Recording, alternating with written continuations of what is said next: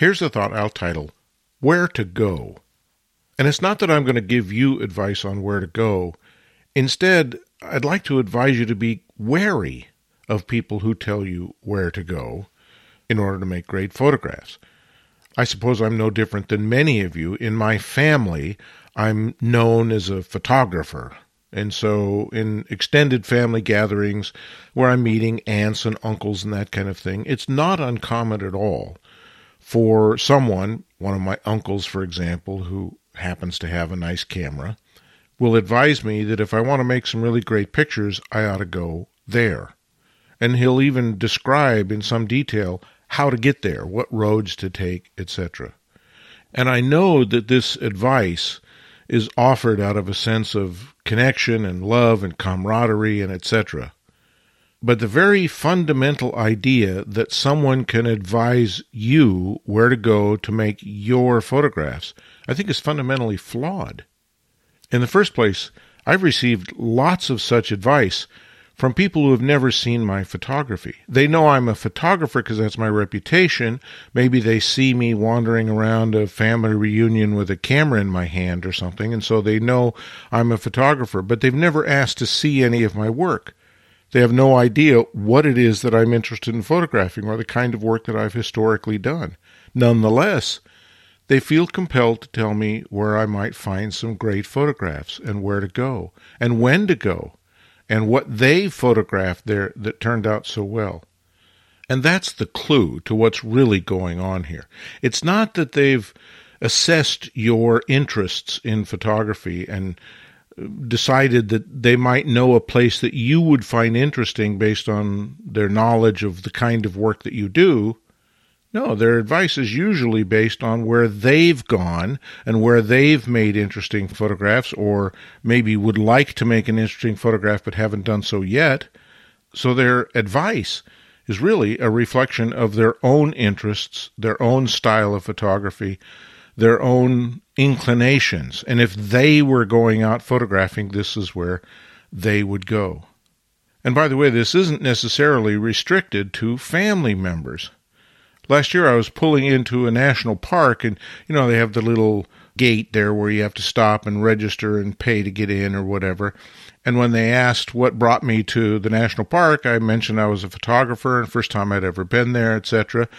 And the park ranger, wanting to be helpful, launched into a little, I'm sure, partially memorized recitation about where the best photographs could be made in the national park. Go to this point, go to that point.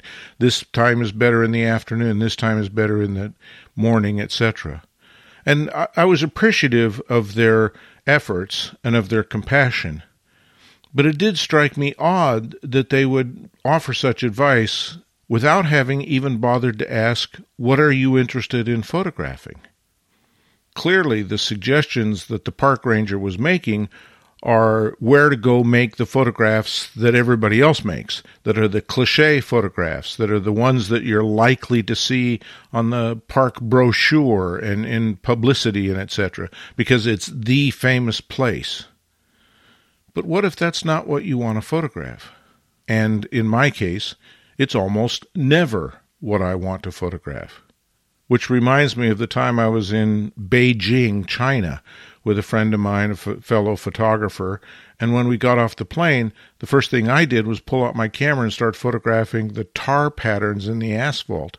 And my friend said, "You've come all the way to Beijing, China to photograph this?" But that was what struck me. That was what caught my eye. That was the kind of thing that fits with my historic interests in photographing. Not going to see the terracotta soldiers or some other famous place where great photographs can supposedly be made. The answer of where to go is wherever you think you might find the subjects that you were interested in photographing, and sometimes even going to the places where you don't think you'll find interesting things that you want to photograph, but you'll at least bring your aesthetic and your creative eye to those unknown places. For years, in the early parts of my career, I avoided going to the desert Southwest because that's where everybody, in the West Coast school anyway, went to make grand landscape pictures in the desert.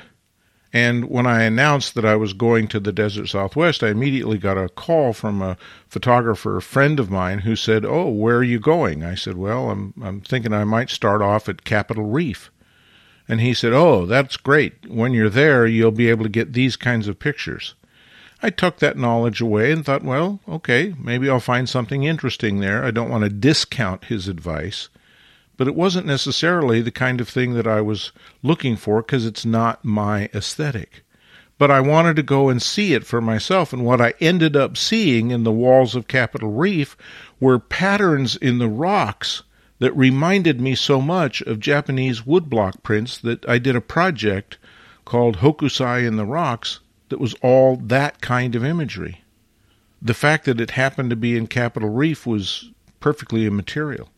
And the fact that Capitol Reef is a great scenic landscape location for that kind of scenic landscape photography had no influence on me whatsoever because that wasn't what I was interested in doing. Where to go is a function of what you want to say and how you see the world and where you think you might have a response to what's there to be seen. But it takes a very special, sensitive, and compassionate friend or family member who knows the kind of photography that you do to be able to give you any sense of reliable advice about where to go to make your kind of photographs. Copyright 2024, Lenswork Publishing.